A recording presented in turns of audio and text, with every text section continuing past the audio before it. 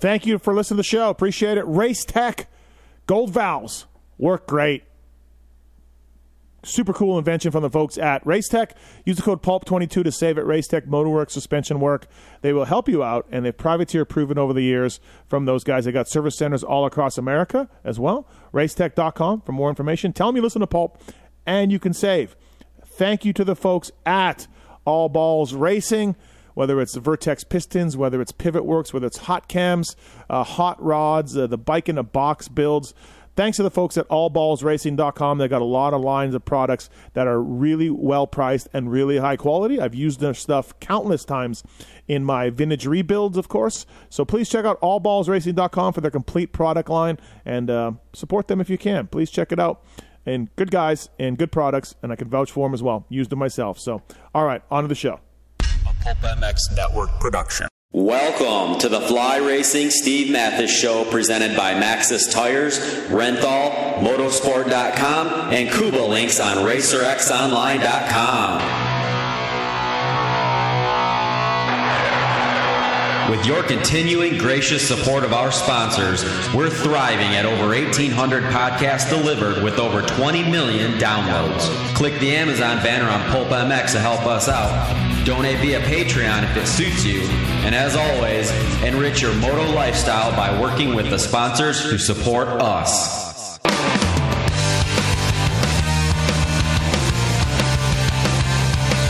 The original Moto Podcast, featuring legends of the past, stars of today, season previews, race reviews, introspection, opinion, facts, and laughs. Here's the voice bringing it all to you, Steve Mathis. Say that dedication to your frustration is the brilliance of the planners and giving up.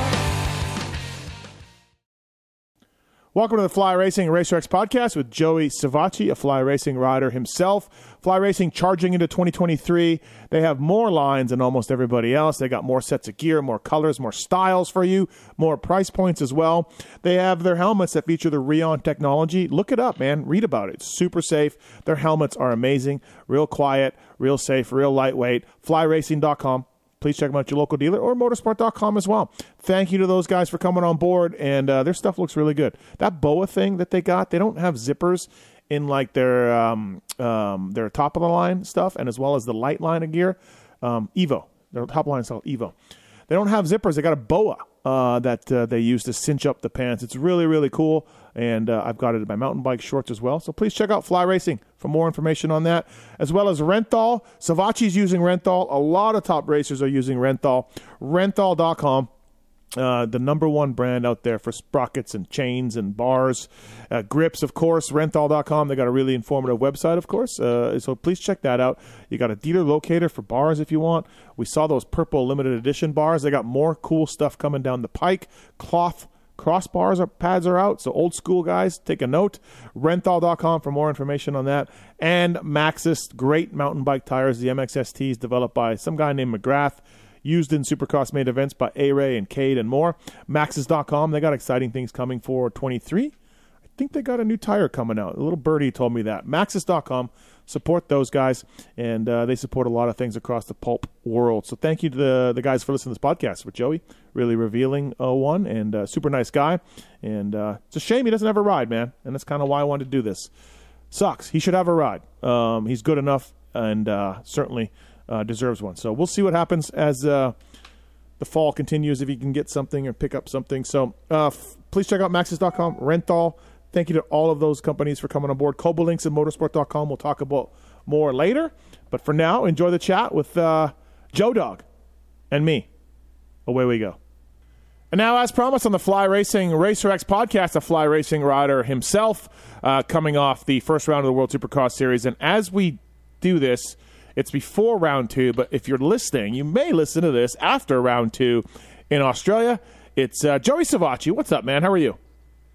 All is well, sir. How are you? I'm good. Thank you for doing this. Appreciate it. So one round down, we spoke in the UK for the World Supercross Series, and I was writing my column about the series. It comes out today or tomorrow, and thinking about it, did a podcast with Lewis Phillips about it, and I started going back to that format of just like basically 3 to 4 minutes, two different lengths of main events. Is that something you can practice? Is that something that you need to practice for? Can you go back to the gate and do a start, in 6 minutes later or something? To be fair, I haven't ridden a whole lot leading into this, just because, there was a lot of moving parts, and we have been practicing it. It is something that I think maybe if we were mid boot camp or closer to January, you maybe wouldn't need to. But I can tell you this right now, because it's still hot out in Florida, the 5-minute breaks in between, dude, that shit adds up. It's hard. And that's why I'm hoping that not that they ever will, but I'm hoping Feld doesn't get any ideas. I mean, I know we have Triple Crowns already, but yeah, it's a lot, dude. I mean, I understand people are like, it's only 8 laps, but you add it up, it's still a full length main event. It's still 28 laps. And, the advantage we have with being in a stadium is it's not as hot, but I can tell you during the week that when I do it, it's hard. Yeah. It's really hard. And, so it is something that we do practice. The guys I talked to were like, I don't know if anybody really put much thought into it beforehand, because obviously the Triple Crowns in America, there's a big break between each one of them. Not big break, but a break. I don't think the people at the UK and Wales thought about oh shit, the 3 intensity starts, the short break. It seemed like it caught everybody being like, dude, that was kind of gnarly. So that's why I asked. Yeah. Yeah, I agree. It was. I would say it's gnarly as it is with 5 minutes, but if those breaks in Cardiff were a full 5 minutes, I'd be shocked. Yeah, probably right.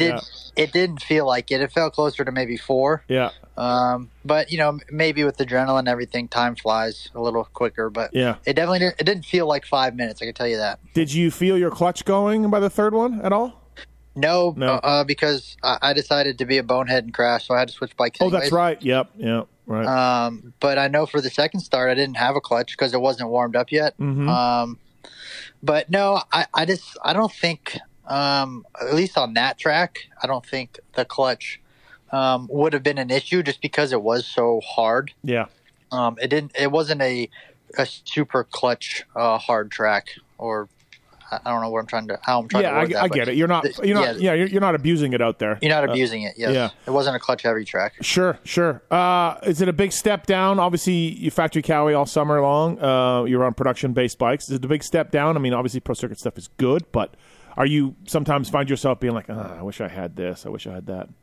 Yeah, of course, always. I mean, as a kid growing up, you always rode whatever you had, right? But then you get to the level that we're at, and maybe not for other guys, but for me especially, I've been on factory bikes, and then I've had to step away from them, unfortunately, and ride bikes that are not factory. So this summer, getting back on one was awesome. I had a lot of fun with the guys, and definitely there was times with the little bit I rode leading up to this, and even at the race, where I was like, man, I wish I had, whether it just be a little bit more, not flexibility, but just more eyes that kind of help me figure out, hey, the bike it feels like this for this reason. Yeah. That's where being on a factory team is so helpful for me. I can feel a lot, but I do get overwhelmed trying to understand, hey, the bike is doing this. Is it too soft or too stiff? Is the rebound too high? Is it too slow? So there definitely was times and is times where I'm like, man, I wish I could just call the boys up and have them, and ask them for some help, which, I probably could, and they would, but I don't like to bother people if I don't have to. And, I'm not really their responsibility anymore. So yes, there are definitely times. The bike is really good. Mitch built me great bikes, and I'm thankful for him. Even getting this whole thing together for me, without Mitch, I'd be, we'd be a little bit more, it would have been more of a scramble, but thankfully, with Mitch and Dino Dan back at the shop, they crushed it. And, we had a spare bike, which we were hoping we didn't need, but, thanks to my genius brain, we ended up needing. So everything that we went into that round with, we needed, and the boys crushed it. Yeah, it's funny, like with Mitch, and this goes the same for RV. If you ride for him and you win and, you're a good guy, the support will always be there, no matter what you're doing. He's got your back, I'll tell you what, man, I agree. And, obviously I didn't win. I won a decent amount. You won a lot of races, yes. Yeah, but I didn't win what the goal was, what we set out for. And, to be honest, it still bums me out. Mm-hmm. Like Mitch gave me a career more or less and gave me the opportunity to have a career. And it still does bum me out when I think about it. But, man, I'll tell you what, when I approached him with the idea about doing this and asked for his advice and if he'd help, man, the guy he's been over backwards for me. And, people can say what they want about him, but he's been really, really good to me. And I would agree, if you've ridden for him and you've done him well, yep. he will do whatever he can to help you out. Yeah, I think that's a pretty cool thing. I had a couple guys, Mike Hooker and Skip Norfolk, in studio doing a podcast that's coming out. And, we talked about that a little bit, where they're like, he's gnarly and he's intense, but he's also very loyal and very helpful. Very loyal. Yeah.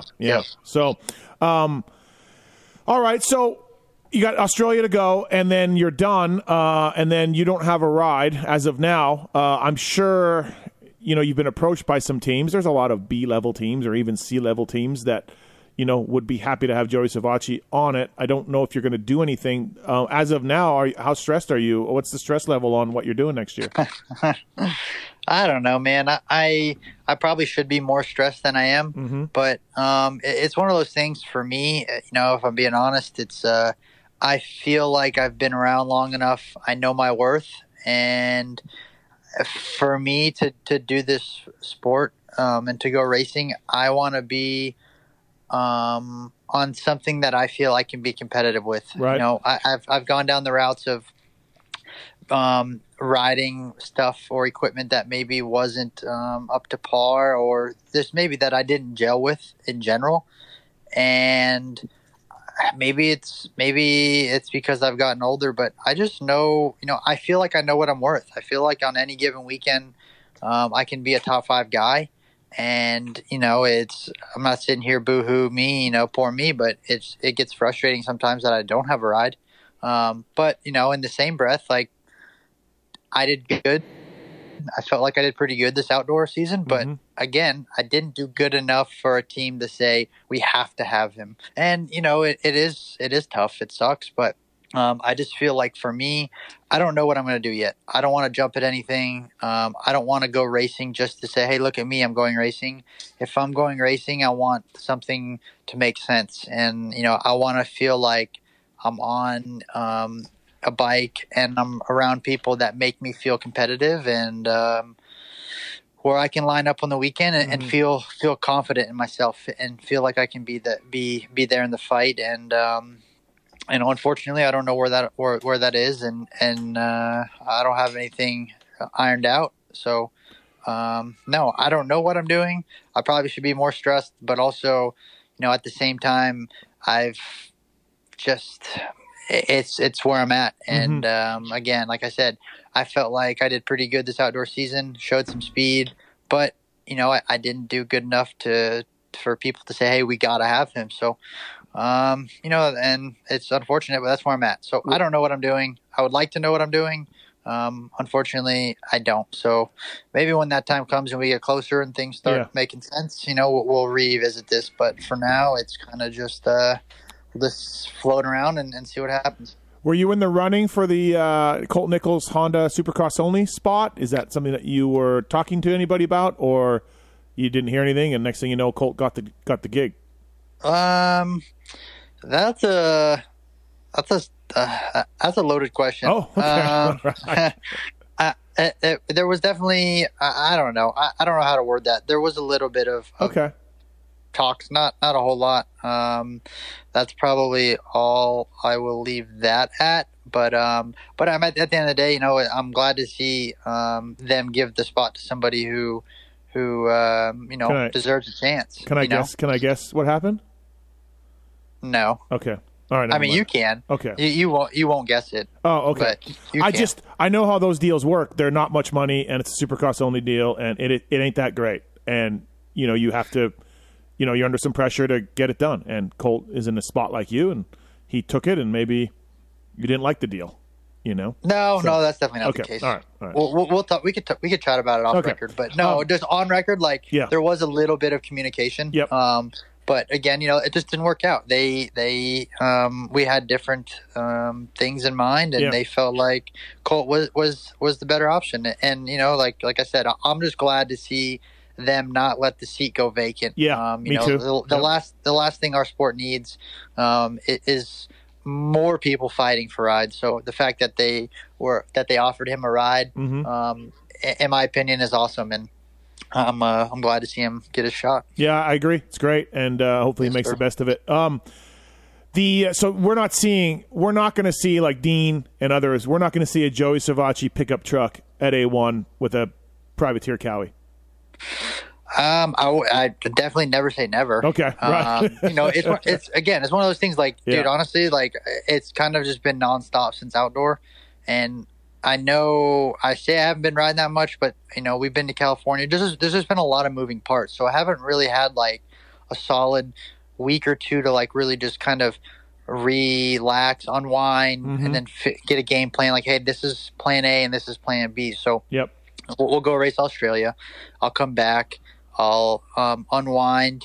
Kind of take a couple days just to chill out, and then I'll start making phone calls. I'll get a plan A together and a plan B. And I mean, dude, if I can get a bike and feel confident on it, and it's going to be me in the back of a truck, I'll gladly show up to the West Coast rounds on a Cowie and do it with the help of whoever I can get to help me. If Mitch would be willing to help me or whatever it might be, like I'm all for it. And that's simply because I feel like if I do some testing, I gel with the Cowie and I will feel confident enough to go racing. And that's, that's my whole thing. Like, I don't want to go to a team just to say I'm on a team. I want to go somewhere where I feel confident in my ability and on the motorcycle. And if that means that the 17 shows up in the back of a pickup truck or a U-Haul at A1, then that's what it might be. So I think for a guy like you, like you're like, look, I don't want to ride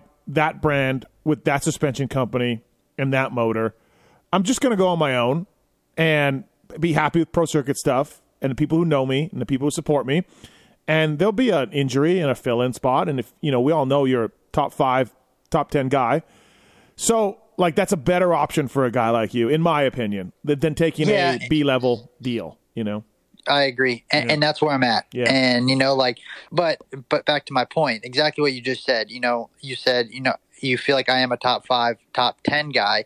And that's the reason where I'm at. If I can make that to where people don't hesitate to say he's a top 5 guy all the time, then we're not sitting here having this conversation of, hey, what do you think you're going to do? Yeah. And, it just goes back that I gotta be better. And, but yeah, I agree. I need to be on a motorcycle, that I feel confident on, and it has nothing to do with being on a team anymore. It has everything to do with me mentally putting myself in a position where I can not only have fun, but I feel like I can be competitive. So, injuries are unfortunate, right? Yep. And I mean, statistically, statistically speaking, there is not a high probability of all the guys on the factory teams making it all year. Yeah. And, if something happens, someone needs someone, I do feel like I would be a good candidate for that. So this may lead you into maybe giving me the same sort of answer you just did, but would you consider 2023 World Supercross ride? Like, we know it's going to start in June June-ish, and maybe July, and then go 8 rounds, 9 rounds. You're riding for Rick Ware now. He's going to have a team again. I assume you're making good money doing this. Would you just forego everything and be like, yep, I'll sign up for that? Is that something that you would do? Honestly, this is where I'm at. I don't feel like I've reached my full potential yet.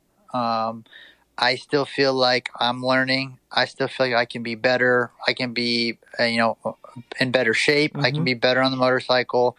I still feel like I have stuff to prove. And with that being said, would I do it? Yes, I'll never say no. Yeah, you got to make a living, anything. right? You got to make. Yeah, like I have to make a living, right? But that is not option A for me. I still want to be here where I feel is the most competitive series, that there is for racing dirt bikes, and that's AMA Supercross and Pro Motocross Outdoor, and that's my. That's option A. That's where I want to be. I want to be here. I want to race the big guys, and I want to go. I want to go racing every weekend, and that's where I'm at. So, would I do it? Yes, of course. Yep. I don't know any details about how many rounds or when it's supposed to start or anything like that. Mm-hmm. But if we get to that point and I have nothing, then it's definitely an alley that I'll venture down. Yeah. So you're not scared about the travel or whatever. Like no, not at all. Rick's an interesting guy, Rick Ware. I had him on the podcast. I talked to him a little bit in UK. Interesting guy. Yeah, Rick's a legend, man. He's got he's got a little bit of everything. He's a little bit like a renegade, or like a little bit of a loose cannon. Loose cannon is probably a bad term. Loose cannon in a good way. Yeah, in a good way. Like, yeah, I like it. I like him. I didn't know him. Like people ask me, how is he? Honestly, the first time I met him was at Cardiff. So, but no, he seems like a pretty genuine dude. Like, he just loves racing. Yep. And everything about it. So, if you ask me anything else about the guy, I don't know that much, but I do know that he genuinely loves racing, 2 wheels and 4 wheels. And if he can be involved and around it, he's going to. So, what's your initial thoughts on this SMX thing? They had a big press conference. They used the word world, they used the word world championship over and over. And then I went to UK and they used the term world championship over and over. I'm waiting for the MXGP to step in. Yeah. They're also battling for world championship. And I'm going to the Vet World Championship at Glen Helen here in a couple weeks. So yeah. Oh snap! Everything's a world championship. But what's your thoughts on the SMX thing? I don't know, man. I mean, at the end of the day, like let's be honest, it's great money, right? Like the fact that they were able to come up with more money and have the opportunity for us to make more money, like it's never a bad thing. Yeah. But you look at also in the same breath, you look at guys that I won't name specifically, but you just take a look around at people who have maybe been saying over the last year, 2 years, 3 years, we need less racing, right? Why are we doing more racing? Yeah. We need less racing. But then these guys are the same ones who were at the press release party thing, and then getting interviewed saying how awesome it is that, we're doing this new series. We're going more races. Right? We're going more races. So, like, I don't know. I think at the end of the day, it's great, right? Anytime you can put more money into the purse, it gives us an opportunity to make more money. Like, it's awesome. It's never a bad thing. But at what point is it too much? Wow. And I know it's only 2 more races, but if you take a look at that calendar in a screenshot, like as far as dates, it is chaos. And I don't know. I mean, again, if I was on a factory team and I was going racing and I didn't have anything to worry about, sure, I'm all for it, but I'm not. I do think I look at more money. Yeah, more money's good. I look at it like we have an extra week off in Supercross, and then we have the race that goes to October 15th. Now, that's only a 1-year thing. They keep stressing that. But do you think Baker's guys and guys like you and other top riders are just going to stop training that week off of Supercross and then all the way through October 15th? Hell no. No, all you guys, absolutely not. right? So you're just burning yourself out more, So exactly. I don't know. Honestly, all of you guys should send Adam Bailey a thank you card because you guys got more money out of this because everyone over here is freaking out. Yeah, well, it depends who you ask. They've been working on this for a while. That's what they say. They were working on it. No, they were working on aligning their TV contract. 100%. I know that to be true because I remember there were meetings at Daytona before COVID, and I was surprised. But if you think they were going to pay more money without Adam Bailey, hey, that's the question, right? We'll never know the answer. No. At the end of the day, maybe they were, and all of this was speed the process up by a couple of years. There we go. Yeah. But like I said, more money is better, right? Everyone's happy. No, absolutely. And for yourself, like, let's be clear, I kind of have a ballpark of what you're making at these races. This is really financially rewarding for you guys. Everyone's got a different deal. All of you World Supercross riders have got a different deal, but we know kind of what the team's got, and we know sort of the ballpark figure of guys like at your level are getting, and this is awesome. This is really good. Yeah. This is a good thing, you know? Yeah, I mean, for me personally, I'm bummed that we didn't have a third round. Right. You know, like, obviously for multiple reasons. One, the biggest reason just being it would be nice to have 3 rounds the first year as far as for the series goes. Like, I think 2 round to 3 round, I know it's 1 round difference, but when you look at a 3 round series versus a 2 round, I just feel like 3 sounds better, looks better. Yeah. You know, unfortunately, for whatever reason, they weren't able to make it happen.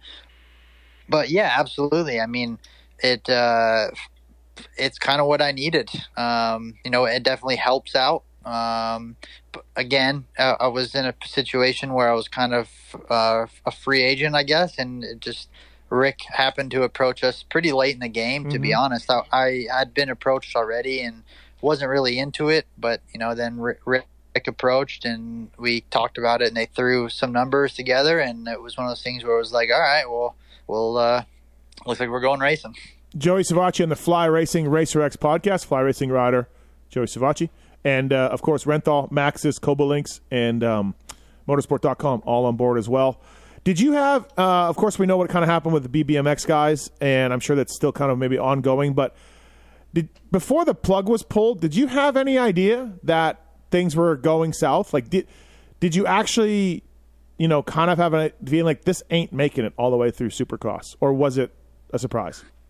Can I plead the fifth on that one? Well, I mean, I'm just saying, do you have an idea that it was going south? That's all. So, yes. All. Okay, all right. So you kind of, you're like, hey, this thing ain't good, right? Yeah, I mean, there was a few signs that things were getting a little bumpy, and you know, obviously, I wasn't at the races after round 3, but I was obviously being kept in the loop via mechanics and other people. So once I started to connect the pieces, I was like, okay, this is, you know, I didn't think it was going to end as quickly as it did.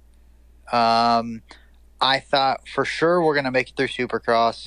And then I thought, you know, we might make it through outdoors if we're lucky. If not, we'll make it about halfway. Okay. But again, once I you know, connected the pieces together a little bit and I saw that there was some rearing of heads, I knew that things were gonna get ugly. But again, I did not know that they were going to get ugly that quick. Yeah, definitely. You know, I don't think any of us figured it would be halfway through Supercross. It was a new benefactor on the team and all of that. But the point I'm kind of making is you've had the rug pulled out of you there. You know, we all know that you had a good year at Cowie, and they bumped you for Adam Cianciarillo, who had a current deal. And then, you know, now you don't have a ride. And, again, you put in some good rides. A little bit of a rough deal for you, a little bit of a raw deal. I don't think any fan... you know, there's things that happen to riders, injuries, and you've got a few of those, but there's things that happen to riders that you're like, yeah, I get it. Like, I understand that, and, you know, this is why this guy's on the outs here and doesn't have anything, and this is why, you know, this team let this guy go or whatever. But I would challenge any sort of knowledgeable motocross fan to not look at your 450 career and not be like, hey, he kind of got screwed a couple times. You know, I mean, you can sit there and be you know, you can throw yourself a pity party, but yeah, it kind of sucks, you know? Yeah, I agree. It's definitely, I would say, other than maybe, I mean, obviously doing better. Like had I done better, I could have maybe forced the hands a little bit more and gotten something. But with that being said, it was just, honestly, it all started with just being in the wrong spot at a bad time. And, you know, with Adam moving up, kind of put me into a pickle. And, you know, had he stayed down one more year, who knows? You know, like, who knows where that would have put me in my career. But again, I would have to agree. Just a bad spot, and not even, no, sorry, I shouldn't even say a bad spot. I was in a great spot at a bad time. Yeah. Yep. And, as we've learned in this sport with anything, I mean, like I can make one quick example, and you look at Yamaha, right? You look at Barsha or even AP when they were first on that Yamaha, no one wanted to ride that thing, right? Like that was the bike that no one wanted to ride. Yep. Because they struggled with it. And then you look at the timing, Barsha leaves Yamaha and Yamaha transfers to Star. And I mean, you look in the matter of literally 8 months, you took a bike that no one wanted to ride to arguably one of the best motorcycles on the track. And it's all about, the sport, I believe, has a lot to do with timing. And, you look at Barsha, he was on the Yamaha, right? Hated it, couldn't get it to work, left Yamaha. And I know there was a year or two in there, but just look at how much that bike had turned around in the span of a year. And it's like with me, I was on a great team and the timing was bad. Now, had I gotten there a year before, it would have given me another year there. So had I gotten to the 450 class in 2018 instead of 2019, I could have had all of 18 and 19 instead of just 19. So it is definitely a timing based sport. But I would agree. Like, what have I done that maybe I don't deserve a ride for? I mean, other than people say I'm maybe a little bit too negative and too hard on myself, which I have been, and it's just I want to do well. But other than that, like as far as result wise go, I would agree. I feel like I've done a pretty good job on a 450, at least my rookie year wise. So I think you have anyways. You were on a JGR bike, but you were injured, right? Like your foot was still not good. So those results were lacking, but pretty serious injury you had. And then, since then, I feel like you've rebounded from that. Although I don't know, does your foot still bug you? Do you still have issues? I mean, sometimes, but I mean, it's nothing that's like, it doesn't hinder me unless I smash it or something. To me, you look at your results and, you can qualify fast. You can get top 5, a ton of top 10s. And in my mind, should you be, a Chase Sexton making all this money? No, you're not there. But should you have a factory ride? Yes, 100% in my eyes. Like you should have a secondary spot on a factory motorcycle because you can go top 10 pretty much in your sleep and break top 5 or win a heat race or get fast time or whatever. Yeah. And that's why for me, like when I say I still don't feel like I've reached my full potential and I still feel like I can be competitive is simply because this sport is very hard, as we know, but you look at raw speed, and I know one lap is only one lap, but I feel like I have the ability to be on an elite level for one lap. And now how do I, and that's been my Achilles heel my entire 450 career so far. But how do I shouldn't say my entire career, but how do I translate my one lap speed and how do I make it more efficient to where I can do it in the motos? And a lot of that comes with being comfortable. And to be fair, like the last 3 years, I haven't been. I've been on stuff that I haven't gelled with. And, like my rookie year at Cowie, once I got some fast qualifiers, I won a couple heat races, lets and last. I felt like things were getting better. And then from that point on, I've been on bikes and stuff that I have struggled with. So how do I translate my one lap speeds into main event stuff? I truly believe a lot of it's mental, but a lot of that mental confidence comes from just being on a good bike all the time. And becoming comfortable.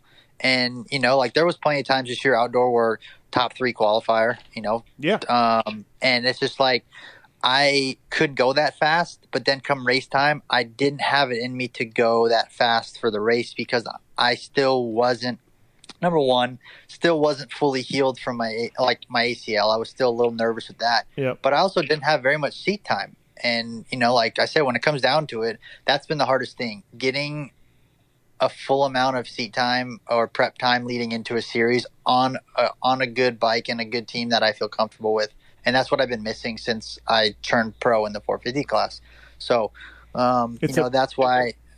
Go ahead. Oh, well, I was going to say, it's almost a bit of it's a blessing and a curse for you, because you've ridden for factory teams, and all the things they can do to help you, electronic-wise and fitment-wise and testing-wise, and have, like you said earlier in the podcast, about having those guys help you out and all that. And so you've, like, I almost wonder if some of these teams you've ridden on, you're like, you let it bug you too much, because it's such a blessing to know you have that. But then when you don't have it, it's like a child gets the ice cream taken away. Now you're angry. Oh, right? 100%. And it's just little things that I don't want to say took for granted, but it's just these things that you don't think about when you're on the team, because it seems so normal that 100%, like when I left in the last couple of years, it's like being on the other side of the fence. I'm peeking in like, oh my God, dude, I miss it. Like, how do I want to get back? And then you got a taste of it this summer. You're back this summer. Yeah. And then we go back this summer, and it was like, I mean,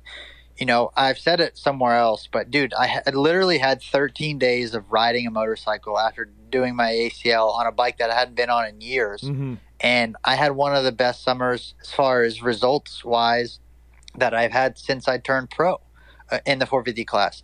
And that was with less than 2 weeks of riding time. Mm-hmm. I've had full summers to get ready for outdoors on other bikes and haven't done as well. Yeah. And that to me speaks volume of how important it is to be on a good team with the good people around you, and, mm-hmm. and that have the resources, because that stuff is, you can't, you can't put into words how important that stuff is. Thanks for listening to the Fly Racing Racer X podcast with Joey Savatgy. Thank you to the folks at Koba Links, lowering suspension link on everything from Aprilia to Yamaha. If you're shorter of stature, wife or girlfriend rides, you want to gain some confidence, have some better plushness with your suspension, Koba Links makes a lowering suspension link on everything from Aprilia to Yamahas, available at motorsport.com or available direct at kobalinks.com, Kouba links.com. Use the code PulpMX for free shipping and also a discount as well. So please check it out. A lot of satisfied customers with the folks at Koba Links. Speaking of satisfied customers, motorsport.com. Go through the banner on pulpmx.com or pulpmxshow.com. Take you to Motorsport. Then order something, see their great prices, see their great delivery, see their great return policy, and we get a small slice of that. So we'd really appreciate it. OEM and aftermarket parts as well, motorsport.com. Great guys down there, and they'll get you handled anything you need on or off the bike. Please check it out. Make it your number one source for online shopping in the motocross world. Please, and thank you. All right, back to the show. 250 class, you won on both coasts. You won indoors, you won outdoors. Didn't get a championship, but came about as close as we can to winning a championship. But I still feel, for as much as you won and all that, I feel like there was a little bit of a negative perception about you, media-wise, fan-wise. And obviously you and I didn't always see eye to eye either, things like that. But I do think the last, and everybody gets wiser and gets smarter and matures. And I'm not saying you weren't mature, but everybody changes and things happen and life happens and you get better perspectives and media-wise as well. And I feel like the last, since your 450 career, right, since you moved up there, you've been more media-friendly and more embracing of the because I had somebody tell me years ago that they're like, dude, he doesn't like to talk. He's not an outgoing guy. He plays video games, and that's what he likes to do. And which is fine because we all have our things. But yeah, I feel like the last 3, 4, 5 years, the perception of you for fans, for media has changed a little bit, and you've embraced it a little more. Do you think that's accurate? I hope it's changed. Honestly, it sucks that the perception that it ever got to the point that it did, because at the end of the day, like, the people that know me and are around me, like, I'm one of the most mellow people, like, that there is. I just like to hang out and have a good time and joke and mm-hmm.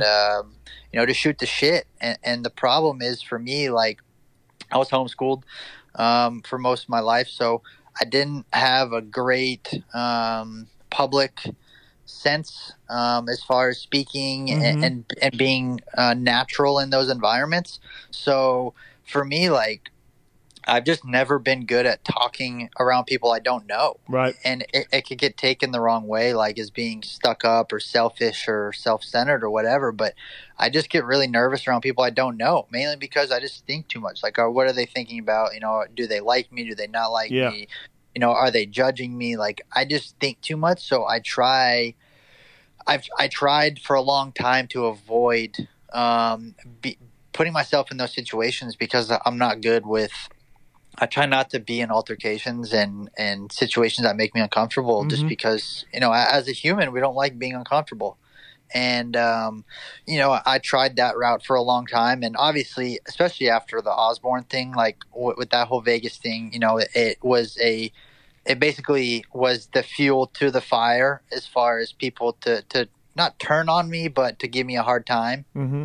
And for me, that was like, okay, I've had enough, like I don't want to be here.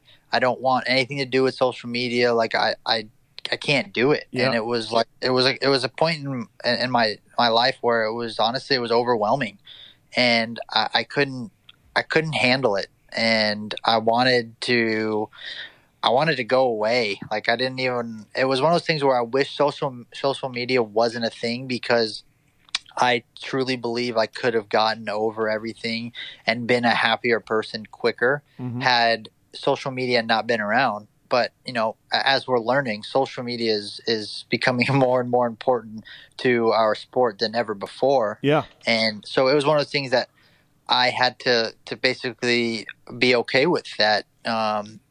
Being uncomfortable around people is just what it's going to be, and people are going to have their opinions of me. And honestly, there was times where I would sit at night and I would think, okay, what can I do to make people like me? And the fact that I even got to that point was like, it was disgusting. Yeah. But I was so desperate at a point where I was like, dude, like, I just want people to, like, I wish everybody that didn't like me could come hang out with me for a day and understand, like, dude, I'm pretty mellow. Like, I just like to play. I do love video games and I love to just shoot the shit and hang out. And I wish people could see that. And so I tried for a little while, like, how can I get people to see that? And it's just one of those things that you can't, like, right? People are going to have their opinions regardless of what you do. And there's the thing that I said before, like, you could be the sweetest peach in the patch, but if somebody doesn't like peaches, it doesn't matter. They're not going to like you.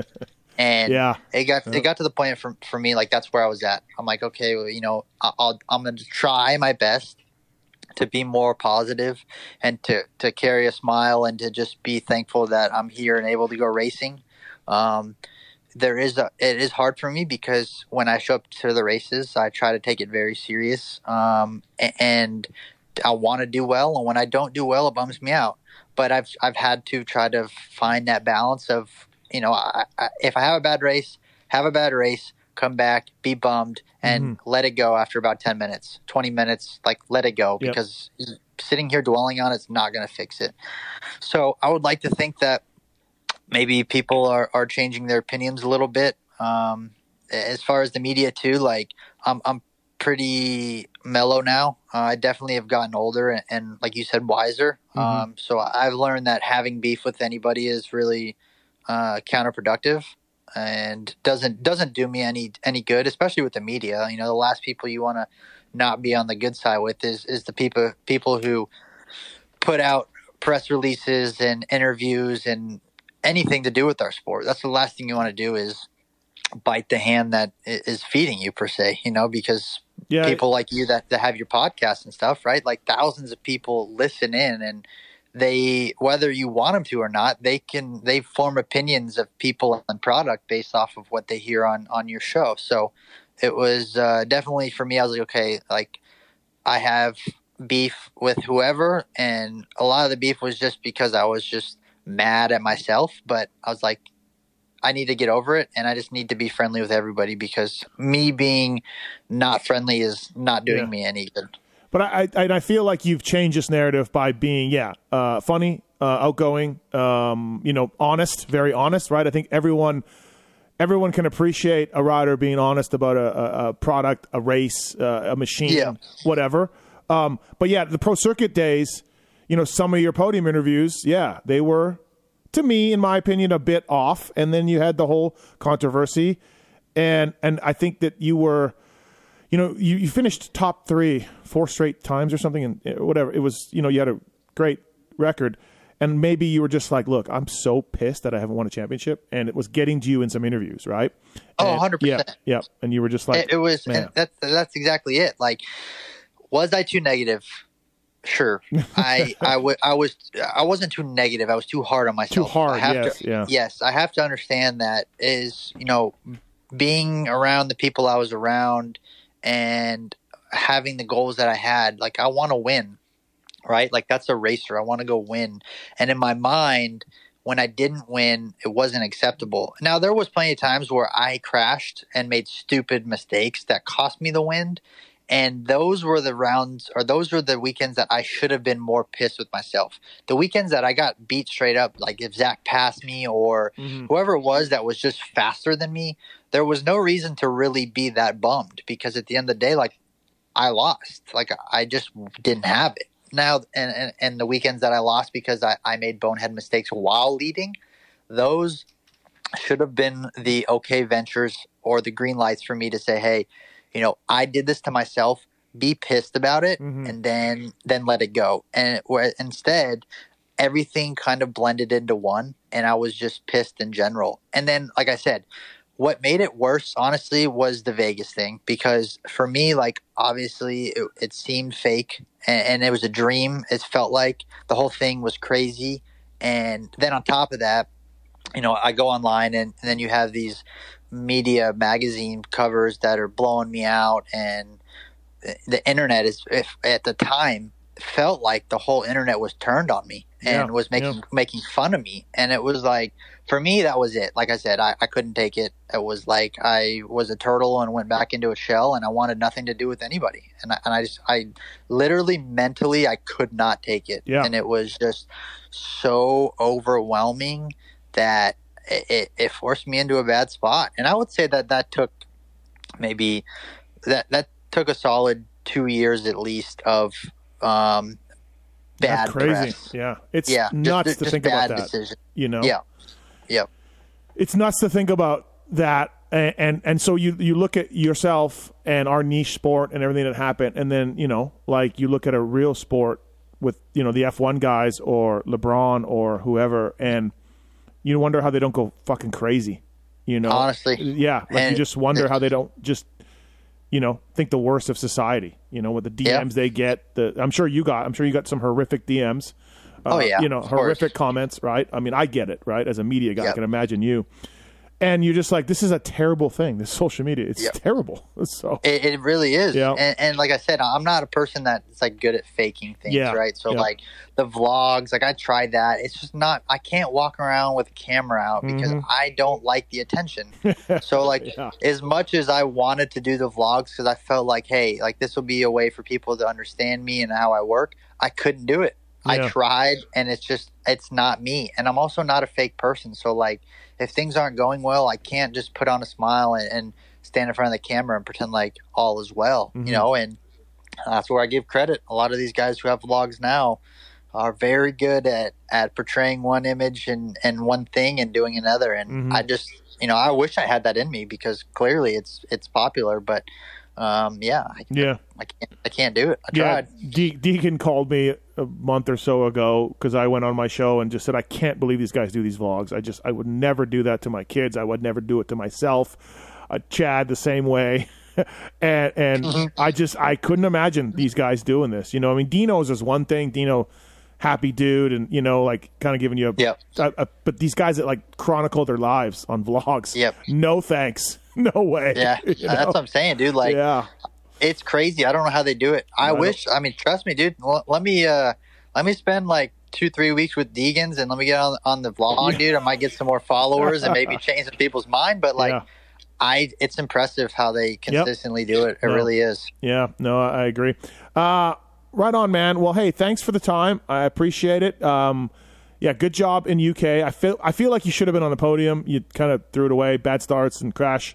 But you were definitely one of the 3 fastest guys there, I think, every session, But Yep. Didn't work out, but No, it was my fault. So again, it's one of those things that I'm mad about at myself because it was stupid. But yeah, I agree. I had fun, and we're getting ready to go do it again. Yeah, absolutely. So good luck down under at the World Supercross rounds, and we'll chat when you get back. Hopefully something comes your way that'll work out. I think, like I said, I think you deserve it, and I hope it happens. I think you're one of the 10 best riders in America, and so therefore, in my eyes, you should have a ride.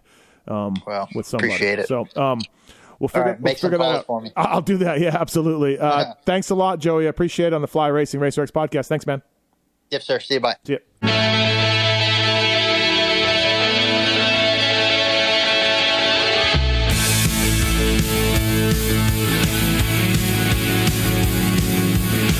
This has been the Fly Racing Steve Mathis Show, presented by Maxxis Tires, Renthal, Motorsport.com, and Kuba Links on RacerXOnline.com. Thanks for listening and supporting our partners. Don't change a thing for me.